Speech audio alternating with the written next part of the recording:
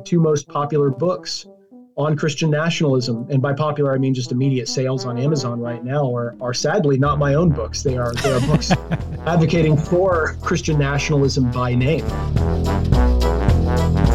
I'm Mitch. And I'm Missy. We're co-workers. He's the boss, and we're married. And she's the boss. Together, we host Good Faith Weekly, a podcast on faith and culture. What could possibly go wrong? Tune in and find out. Missy. Welcome to Good Faith Weekly. On this episode, Missy and I are going to catch up, talk about the upcoming midterm election, and then later on the pod, Missy and I sat down with University of Oklahoma sociology professor Dr. Samuel Perry. He has a new book out, The Flag and the Cross, White Christian Nationalism and the Threat to American Democracy. It's going to be a great pod, so stay tuned.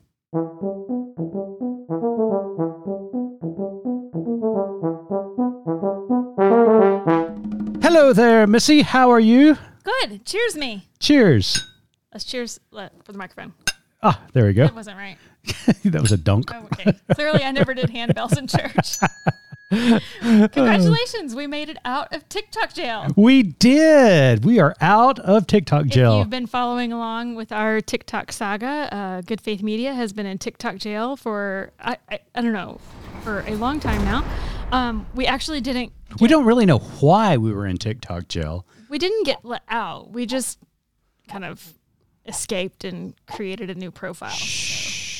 Don't tell anyone. Okay. Well, anyways.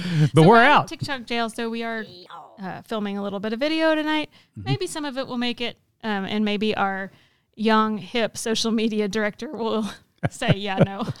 I don't know. Yeah, put the 40 and 50-year-old folks on. Anyways. So, hey. Yes. So, in other news, it's November. It is November. So, have you started? The No Shave November? No. What's that? Christmas music. You know, I got in the dang car today to go get the mail from the post office, and I get hit with Christmas music. This is an incredible debate that happens not only in the Randall house, but in households all over the United States. I mean, forget Republican and Democrat, forget red and blue. This is the real debate going on in 2022. Is it okay to listen to Christmas music before we cut into the turkey and celebrate Thanksgiving? Well, given the state of the world the last few years, I think we need a little bit of hope where we can get it. I think we'd be remiss not to mention the attack on Paul Pelosi, last week.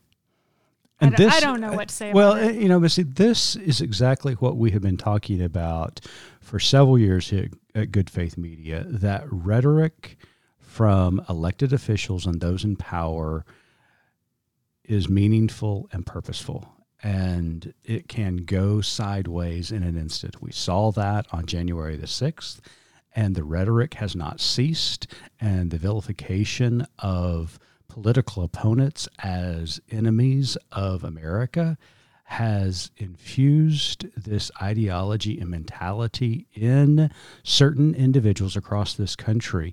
And I am afraid that there's going to be more violence and more attacks on political candidates. And I don't care if it's a Republican or a Democrat. This is absurd, and it is evil and must be stamped out. It has no place in a sensible democracy. So come on, elected officials, come on, politicians who are running for office. Stop it with the vile rhetoric that you espouse, and let's find some common sense. And even after the attack, Missy, there were politicians and candidates who were poking fun at this attack. And it just breaks my heart and infuriates me at the same time. I just can't imagine what it's like to be in public life right now.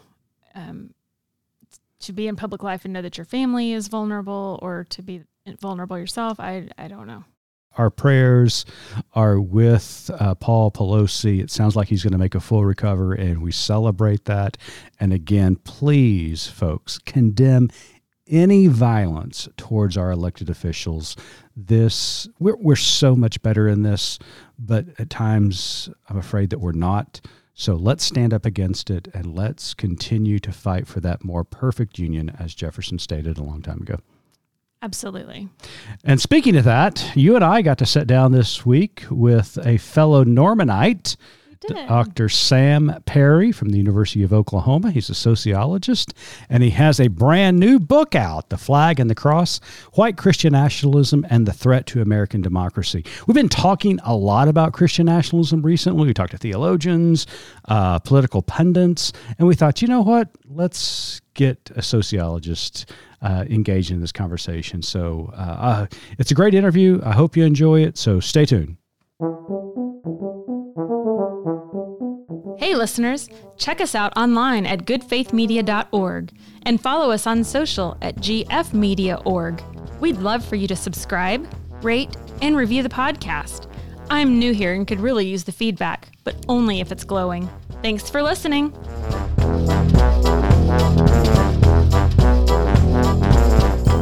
Welcome back to Good Faith Weekly. On this episode, we've got a guest just across the highway here in Norman, Oklahoma at the University of Oklahoma.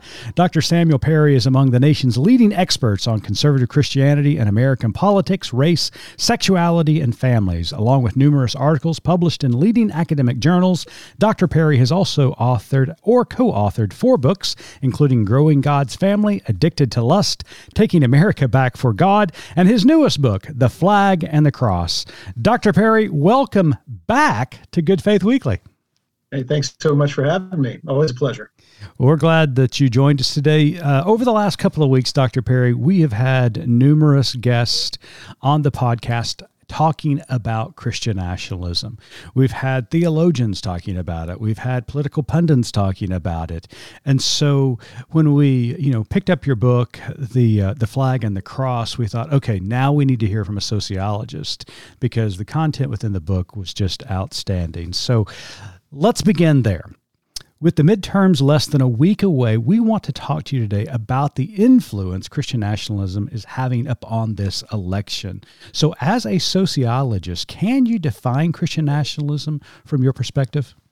Sure. And I actually think our definitions are not evolving, but expanding to in some important ways to try to capture some of the nuance that we're actually seeing unfold as people respond to this concept of Christian nationalism in real time. And I'll tell you what I mean by that. So in one sense, let's talk about Christian nationalism maybe as 3 things. And one of them is very old and the other 2 are relatively new. Christian nationalism, especially white Christian nationalism, we could define as a political ideology or a political theology. That is both part of a deep story about America's past and a vision for its future. It's an ideology that idealizes and advocates a fusion of American civic life with a very particular kind of Christianity. When I say Christianity, of course, I don't mean somebody who has given their life over to Jesus. I mean more of Christianity as culture or Christianity as ethnoculture. The way America as we know it, our way of life, what my country and all of that implies. So that is very old. That is actually older than the country itself. As we talk about in the book, this idea that race and religion and national identity would be intermingled with one another, goes back to British, colonialist interacting with the Native Americans and as Christians, as British citizens, and as white people. And so white Christian nationalism, the idea that America is rightfully for people like us, is something that is very old and something that we try to measure in our various books. The 2 most recent developments, one is Christian nationalism could also increasingly be understood as an identity people are claiming. It is no longer, it used to be, this ideology or this political theology we would call Christian nationalism. People would either dismiss it or they would minimalize it and say, hey, that's not really a thing, or say that's kind of a slur. And we're now getting to the point where actually people are embracing that identity, right? Yeah, and arguing for it by name. Marjorie Taylor Greene is the most famous example, but you have others. And in fact, the two most popular books on Christian nationalism, and by popular I mean just immediate sales on Amazon right now, are sadly not my own books. They are books advocating for Christian nationalism by name. Yeah. So it is an identity, not just an ideology, but it is an identity where people are saying, I am a Christian nationalist. And there's maybe disagreement about what that implies, but they're at least owning the identity. And lastly, Christian nationalism could also increasingly be understood as a political strategy that aims to activate and mobilize people on the basis of that ideology and that identity. And that is also something rather new. Historically, you have Reagan, Obama, even George W. Bush, who leaned heavily on like evangelical rhetoric. Whenever they mentioned religion and politics, especially from national platforms, they never talked about it in terms of like culture warring, Christians versus seculars, or Christians versus everybody else, or the persecution of Christians, and how we need to take back our country for its Christian heritage and that kind of thing. That is actually really relatively novel to Sarah Palin and later Donald Trump, and subsequently all of the copycat Trumps like the Marjorie Taylor Greene and the Lauren Boeberts and the Doug Mastrianos and increasingly Josh Hawley and Ron DeSantis and others. So I think that's to sum up. I mean, I think you're looking at Christian nationalism as both a political ideology that drives people, also an identity that is probably even more active in terms of mobilizing Americans, but it is also a political strategy that far-right politicians can use to try to mobilize those audiences.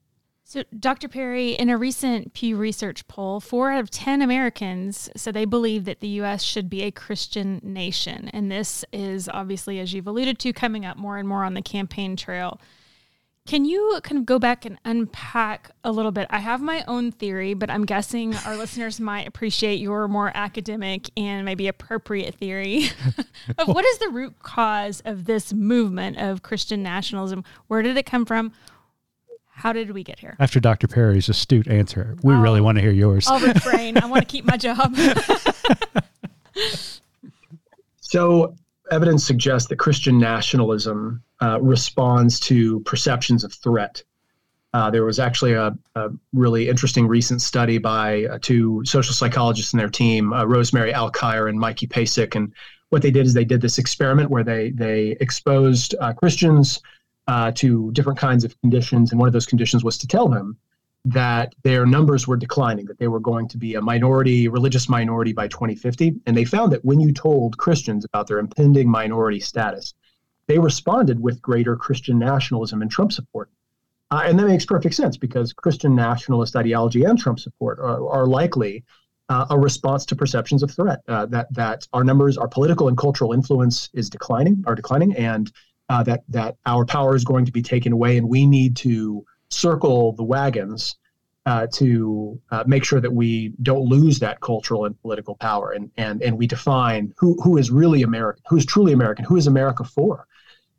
And so I think why are we seeing this this kind of rhetoric and this kind of ideology emerge now in the political cycle is because that kind of rhetoric can activate anxiety and fear among Christian populations to make them mobilized to say, oh, wow, I really need to vote because America as we know it is being taken away. And if we lose power, then that's it. We're never going to get it back. And so I think this is a strategic time for leaders on the far right to be able to leverage that kind of cultural and political anxiety. Now, there's also another story, a part of this story, and I think increasing secularization is part of this story. And what I mean by that is secularization can mean a variety of different things. People are going to church less, or that maybe more and more Americans are identifying as unaffiliated rather than with their traditional something that they would have identified with 30 years ago, like being a Christian. But increasingly, secularization can also mean that religious identities are no longer our most important social identities, and they don't organize all of our other identities. So what has taken place within the last few decades is that political and partisan identities, ideological identity, whether I'm conservative, whether I'm liberal, whether I'm Republican, whether I'm Democrat, these have become more important identities, and these are now organizing the religious identities to where What I really care about is I care about my ideological and political tribe holding power. And religion in that situation becomes leveraged and useful as a way to organize and to say, this is us, that is them. Here's what we believe, here's what they believe. And so religion is just one among many identities that are now organized under these partisan and ideological identities. And that means if you identify as a Christian, but I disagree with you politically, I am probably going to question whether or not you are truly a Christian in my sense of the word, right? Because what really matters is whether you identify with me politically and ideologically, not whether we are both baptized, whether we affirm the same doctrinal creeds, all those kinds of things. Dr. Perry knows this as well. I mean, a lot of people of faith have forgotten their own history. You and I are Baptist, and Baptists have certainly forgotten what happened to them in the 17th century when they came over to the Massachusetts Bay Colony and were persecuted. So we've forgotten those stories, or we've chosen to ignore them. So we hear exactly what you're saying, Dr. Perry. Thank you so much. Now, in preparation for this interview, Missy and I both read your most excellent book, The Flag and the Cross. And in part of the book, you describe, you and your co-author provided these 7 questions that I'm going to call markers. If that's misstating it, I apologize. But kind of 7 different markers for Christian nationalism, or some statements that they would agree with strongly in your questionnaire. One of those markers is their belief that they are doing the very will of God. Now, you mentioned earlier in the interview, is Christian nationalism a political movement, or is it a theological movement, or is it both? This is where it gets really frightening for me, Dr. Perry, because yes, I think it's a political movement, but it's so rooted in this idea of certainty, of theological certainty, and the policies that they are trying to advocate for are really terrifying if you peel that onion enough. So why is this understanding of political practice in doing the will of God so dangerous when it comes to Christian nationalism? Well, I think once you are able to eliminate dissenting voices, and this is the climate that we find ourselves in, where we are polarized, and if we are a unified group on the right or the left, part of that unification involves quieting, moderating voices and dissenting voices, and so what you end up with is a bunch of people who are very, very convinced that only they are right.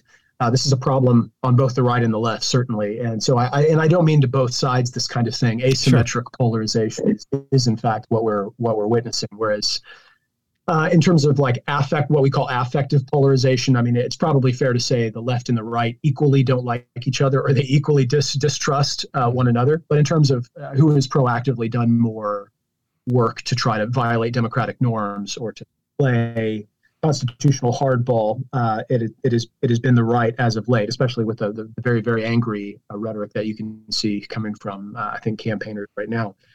This idea that, being convinced, theologically convinced that you alone have the truth and that everybody else is your enemy, I think it elevates and escalates,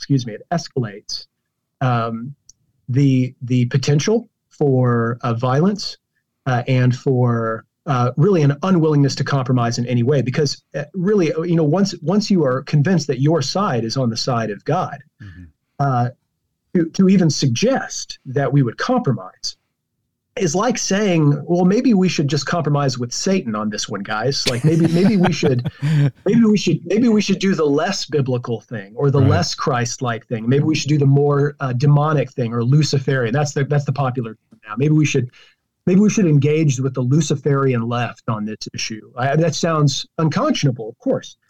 And so the more that you believe that you alone are on the side of God, and you're unwilling to acknowledge that anybody else has some insight, and that makes compromise impossible. Now, combine that with what we're seeing now is political scientist Paul Jupe has done some fascinating work on this, and I reference his efforts all the time, or his research. He has shown, and he's bounced these numbers around Twitter a little bit, he's shown that when you combine Christian nationalist ideology with belief in a good versus evil kind of spiritual war, the spiritual warfare language, and Satan and demons and angels, and how we feel a part of this kind of thing, you see an increased acceptance of or a toleration toward political violence. And that makes perfect sense, because with Christian nationalism, you have the belief that something has been taken away from you or is being taken away from you. And with this kind of eschatological vision, you get the cosmic stakes that are eternal. And this idea that it is, if we lose, it's not just our political team losing, it is God losing. It is, as Roger Stone says, it is plunging America into 1,000 years of darkness. This is angels and demons, and that creates that makes democracy impossible. That makes compromise impossible. Makes cooperation.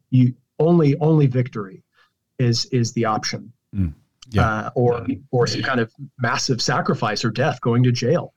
And sometimes that is justified, right? So, like during the civil rights movement, I hope people on the side of civil rights were convinced of the righteousness of their cause, and their willingness to go to jail. And yet, I think consequence of misinformation and a lot of, really charged rhetoric on the right has led a bunch of very scared white Christians to feel like they are the good guys in this new civil rights battle, and they're willing to do anything. Thank you. Dr. Perry, another strategy we've talked about the last, as Mitch mentioned several of our other interviewees, we've asked everyone, and I think in part because Mitch and I are looking for the answer as well. But you talk about in the book how Christian nationalists will take familiar terms and redefine them or code them for their purposes, and then of course creating dog whistles and all of that you talk about. But like things such as religious liberty or church state separation, and just the taking and the co-opting of these terms, and we're constantly asking, how do we combat this practice? What do we do? How can we, I don't know, fix it, Jesus? Did you just call Sam Jesus? Yeah. I think that is one of the challenges that we're facing now, is and something we have actually imported into our nation from other nations, is the strategic use of misinformation and disinformation to not just lie about the people we don't like, but to create a kind of a nihilism of why bother, why even engage with all of this stuff. It's just lies anyway, to make you really kind of hopeless about getting truth, and ultimately just appealing back to power. And so, like with the flexibility of these words, like religious liberty, which is just a great example of that. Religious liberty, of course, doesn't mean religious liberty for others. It means religious liberty for us. It's religious liberty in the Massachusetts Bay Colony sense. That is, it is our religious liberty to arrange a society as we see fit. Or I think, in the book we argue that the word Christian in political circles is also leveraged as a dog whistle, and that makes more sense when one political party is more aligned and more comprised of white Christians. Saying to that group of people, hey, Christians are under attack is basically the same thing as saying our people, conservatives, are under attack, Republicans are under attack. And so the language becomes changed, even the language of Christian nationalism now. So like when people are identifying as Christian nationalists, they very rarely think that, we are trying to take the country back to oppress those people who are wrong. They try to redefine that as Christian patriotism, which we don't believe is the same thing. Or they try to redefine that as, we just want to vote our values. We're just conservative Christians who are trying to vote our values. So we're Christian nationalists, which is also not what we believe. But to redefine those terms, it makes Christian nationalism seem either innocuous and benign, or it makes it seem like, oh, the left they're the ones who have the problem with Christians voting their values, and they're the ones who have patriotism, which is, again, not what we argue. So how do we combat that? I think it is. I mean, gosh, I wish I had better answers, but I think it requires us. It requires us as these concepts become more popular. For example, Christian nationalism, as people are talking about it more and more. I think it is our responsibility as people who think that the phrase means something, and we'd like to think that it's describing something negative, to be very careful about how we define that, so that it is not basically the left's version of the word woke. Mm-hmm. The word woke or wokeness or all of these kinds of derivatives, I think has basically just been used over the last year as a slur against anything liberal. So anything liberal is woke. Woke gender ideology, woke racial, identity politics, all these kinds of things. I have no desire to make Christian nationalism the left's version of woke. I like it. It should mean something specific. And we have to be careful about that so that people can't say, oh, Christian nationalism has no definition. We'll just make it what we want it to be. We all saw what happened with our own eyes on January the 6th when a group of citizens stormed the United States Capitol. And in those images, we saw a lot of Christian nationalist symbols, a lot of Christian nationalist language, that was part of the insurrection on January 6th. Sam, we've got a midterm election next week. We've got another presidential election 2 years after that. What do you think is going to happen in the future? I know we're not asking you to look into a crystal ball, but what would happen if Christian nationalism or Christian nationalists prevail? And even if they don't, what do you think is going to happen? Yeah, I think it could go a couple of different ways. I think optimistically, we do see a pretty, I think within a short amount of time, we see Americans backing away from the concept. I think we've tried to ask similar questions over years and years of distributing national surveys, and I think there's enough evidence to suggest now that fewer Americans subscribe to just hardcore Christian nationalist views. Most Americans like separation of church and state. Most Americans think that's a good thing. Most Americans do not want theocracy or anything resembling what we describe as Christian nationalism. And I think there's evidence to suggest that fewer Americans do, or within the last, say, 7 years. That is a positive and a negative. So on the positive side, I think there's a shrinking minority of people who actually espouse those views. The bad side of that is that the more that happens, the more that group really recognizes they are a true, persecuted minority. I don't mean persecuted unfairly. I just mean they're a minority. Sure. And they become more militant, more radicalized, and more strategic. And that's how you win in politics. It is not the majority of Americans who are deciding things politically. Most Americans are moderates. They're right in the middle, that bell curve. And an axiom in political science is that the middle does not move. Or the moderates do not move. They are not donating to campaigns. They're not getting out there and voting in huge numbers. They're not really active. They're certainly not active on social media, doing all the work. And so what you really need to win is you need a very, very motivated and organized and militant group of people who are sure about their cause. So the small numbers belies the strength of the movement, especially when you have very, very strategic and powerful people in place. So if Christian nationalist leaders, people who are running on this kind of rhetoric. So it doesn't look like Doug Mastriano is going to win in Pennsylvania, but it does look like Kari Lake's going to, and it looks like other Senate seats by Lauren Boebert or Marjorie Taylor Greene or other people like that are pretty safe. Mm-hmm. And so the more that kind of rhetoric and the more these kinds of leaders find success electorally, the more they have the freedom to reshape the American electorate through gerrymandering, through judicial appointments.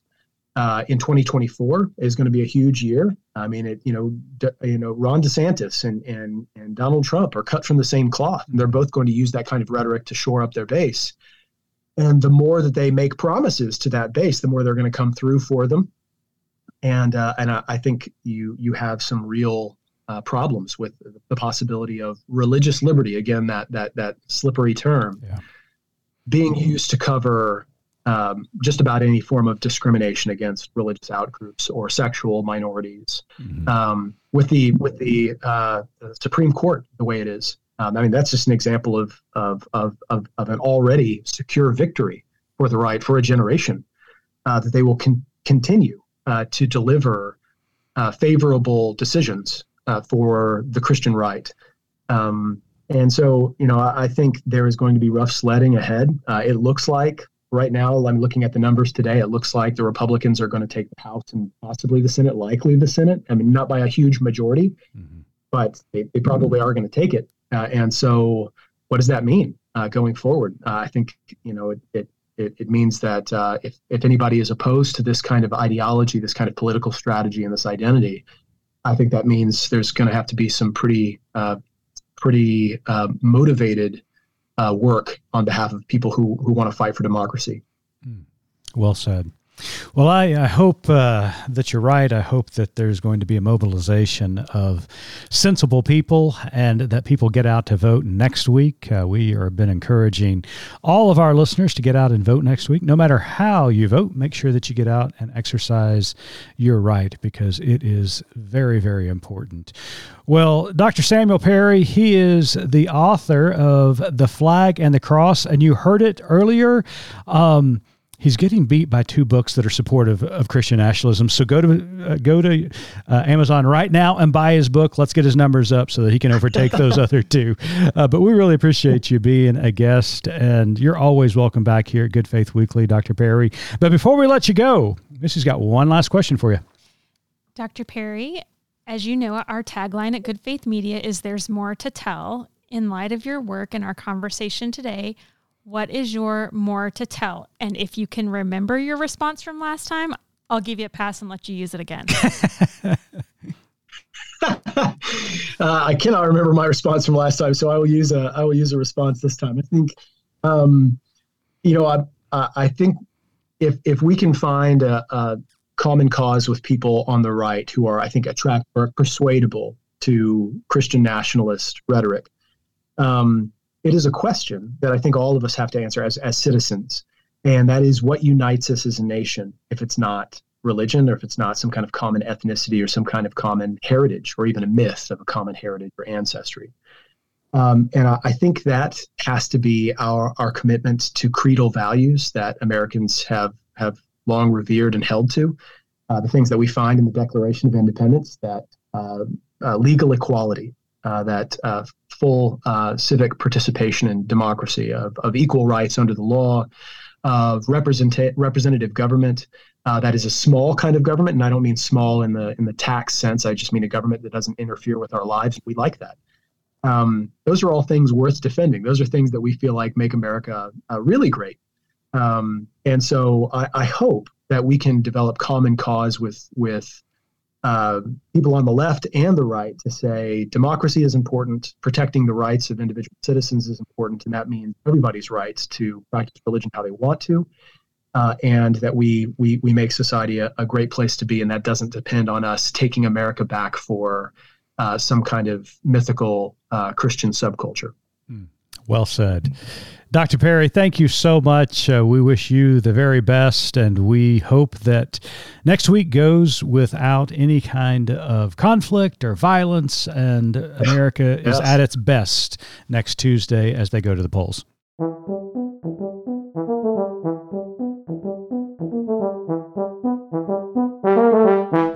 Missy, what are your thoughts?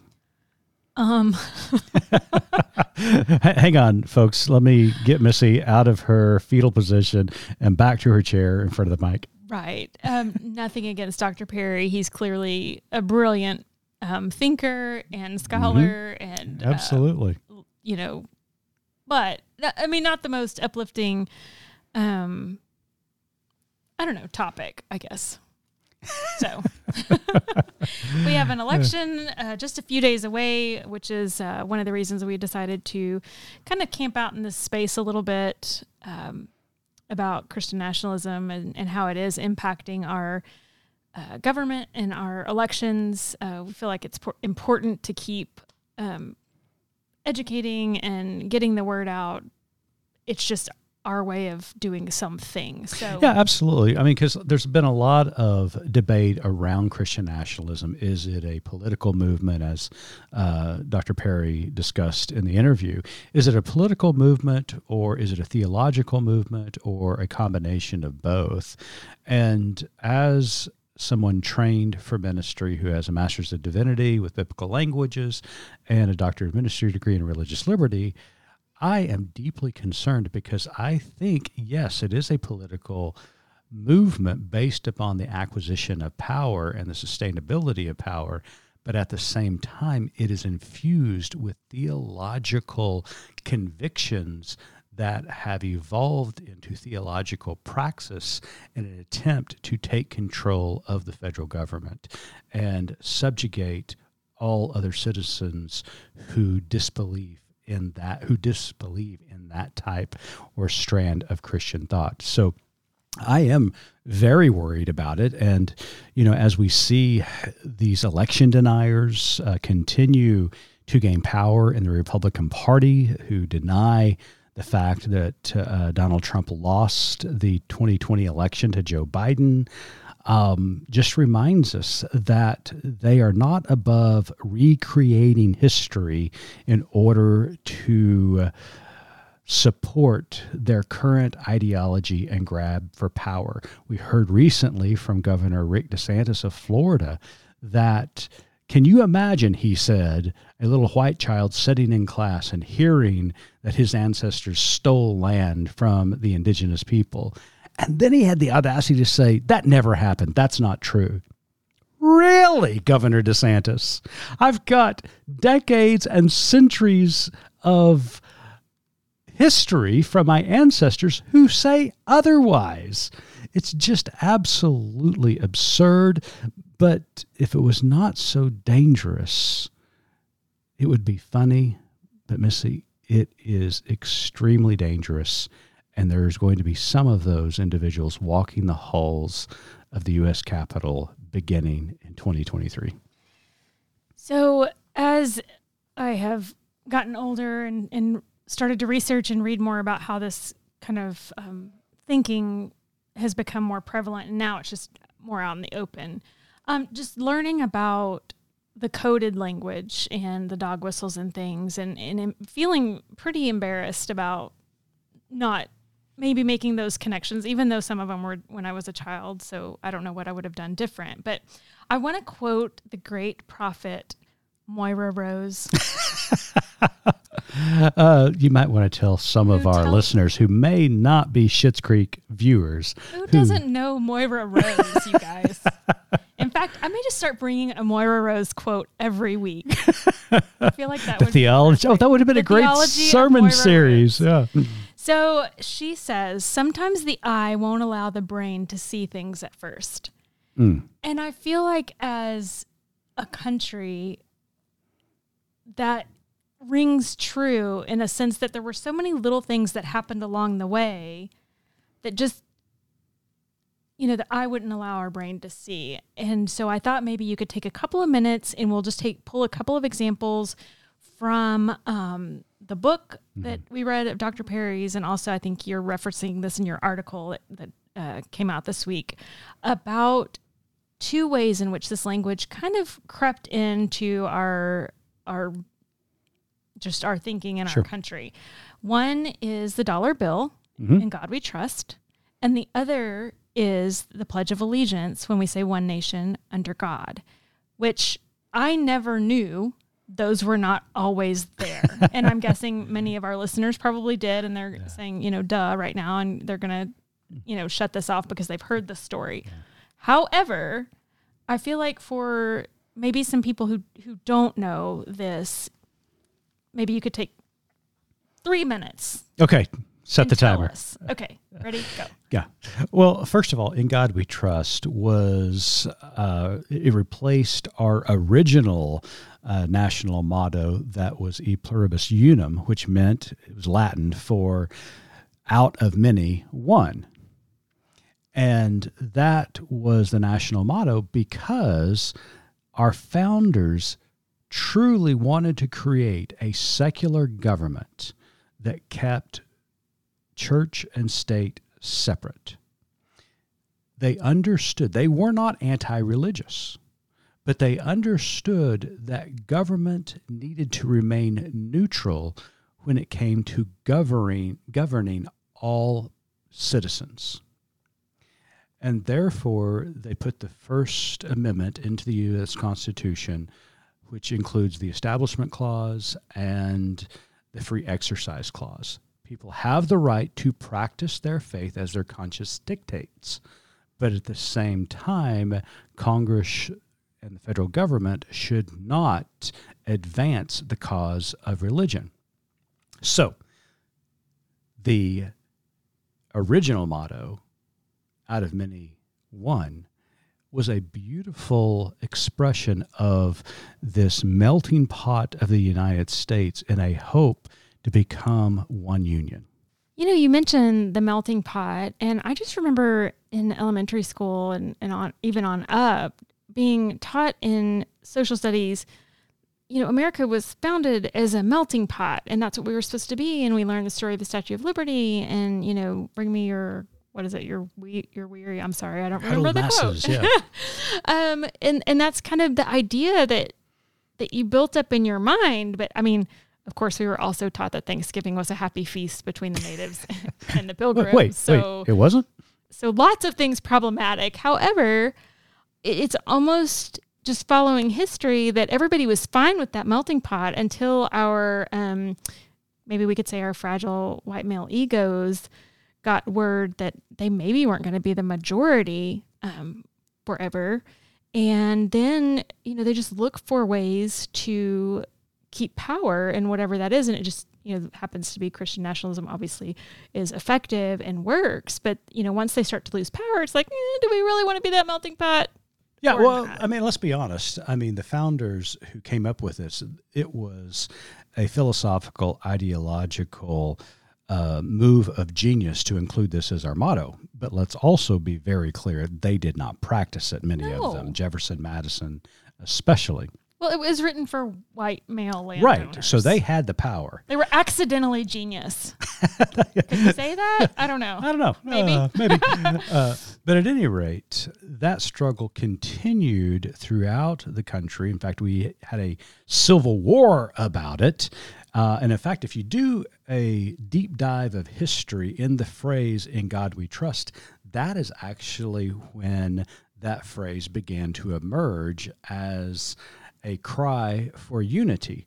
Now, what's interesting about it, it doesn't come from the South, it comes from the North and the Union soldiers saying, "In God we trust," thinking that Providence was on their side and God was on their side to win this Civil War.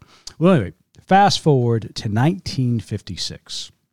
President Eisenhower passes this idea, and I can't remember if it's executive order or a piece of legislation, but a new motto replaced the original, and that new motto was, "In God We Trust." Now, there's a couple of schools of thought why that was. Again, this is 56, the rise of the Soviet Union. The Cold War is rising in tension. And there were preachers like Billy Graham preaching the godless communist and the godless Soviet Union. And therefore, as a communication strategy, it set the United States as God's chosen people versus the godless communist. There's also another undertone to this, that the out of many one was problematic for a lot of folks in the South, because this idea of oneness to the segregated South was never acceptable. No, I can see that. So, I mean, it was really just a combination of many ideals and many situations where the Eisenhower administration put "In God We Trust" on our currency and then inserted the phrase "under God" in the Pledge of Allegiance. It's so crazy to me to think about that, because when I first learned that little tidbit, I don't know, it was several years ago, but I remember trying to say in my head the Pledge of Allegiance without it, and it didn't. I mean, it's just so ingrained. We don't even think about it. Now, to someone who is not of our faith or not of a faith, I can see where that would be. I've told this story many times from the pulpit, that I can remember growing up in the east side of Tulsa, Oklahoma, going to Walter Reed Elementary School, walking into class, walking into homeroom, and every day we stood up for the Pledge of Allegiance, and we would put our hands over our heart and recite the pledge. And to my left, there was a little girl who was a Jehovah's Witness. And because of her faith, she chose not to stand and recite the pledge, nor offer an invocation for school starting. And I can remember little kids making fun of her or poking fun at her because of her religious stance. And it was just so disheartening. And even as a child, I knew that was wrong. Mm-hmm.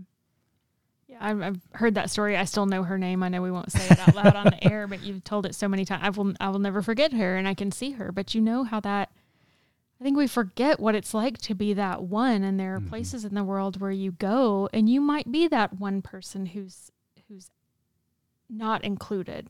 And that's not what we're about. That's not what we're supposed to be about. We can do better. Absolutely. Absolutely. Any others that came up? Any other thoughts came up in our conversation with Dr. Perry? Oh, yes. I don't know if you caught this, but he did say at one point, and I don't think he realized the genius that he spouted, but I'm going to take this and claim it, because he mentioned in passing, he said, we can do something, and is that an exact quote? Yes, that's an exact quote. And we can make America really great. And I thought, oh my goodness, that's it. That's my new slogan, is make America really great. Do you know why? Why? What's the acronym? Oh my gosh, no. MARG. Y'all, we are going to make America MARG with a salted rim. And it's going to be beautiful. Beautiful. It will be beautiful. We can cheers again on that note. Well, that's great. Well, Dr. Perry was fantastic, and we are sitting here within a week of a midterm election. Lots going on in the country, lots of concern about Election Day, but we just want to encourage everybody out there, please go vote. It does not matter who you're voting for. But be an informed voter. Yes, but be an informed voter. Mark Twain, I think it was Mark Twain who said... I have no idea. you know my quote, bank here is the likes of Moira Rose. So. Absolutely. I think it was Mark Twain who said, if you want to know why America's in such trouble, all you have to do is have a conversation with an uninformed voter. So, if he didn't say it, folks can let us know. Yeah, absolutely. Who actually said it. Absolutely. But I do have this quote, and this is a good one to end on, Missy. It's from the 16th President of the United States, the great emancipator, President Abraham Lincoln. He summed it up best when he said, "Elections belong to the people. It's their decision. If they decide to turn their back on the fire and burn their behinds, then they will just have to sit on their blisters." Ladies and gentlemen, let's make certain we don't sit on our blisters after Tuesday. Wow. I hadn't heard that one. It's a good one. That's great. Where'd you find that? Found it on the old Google. On the Google, so you know it's true, you guys. No, it was in a book I found. Well, thank you so much for tuning in this week. Next week, we will, if our democracy is still viable, we will be back with another great guest. And we hope that you have a great weekend. And we'll talk to you next week.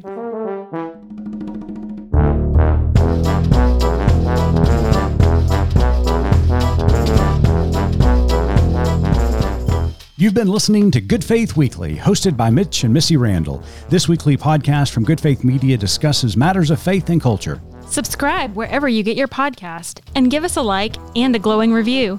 We produce the podcast out of Norman, Oklahoma. Our music comes from Pond 5. And we're supported by listeners like you. Learn more about us at goodfaithmedia.org.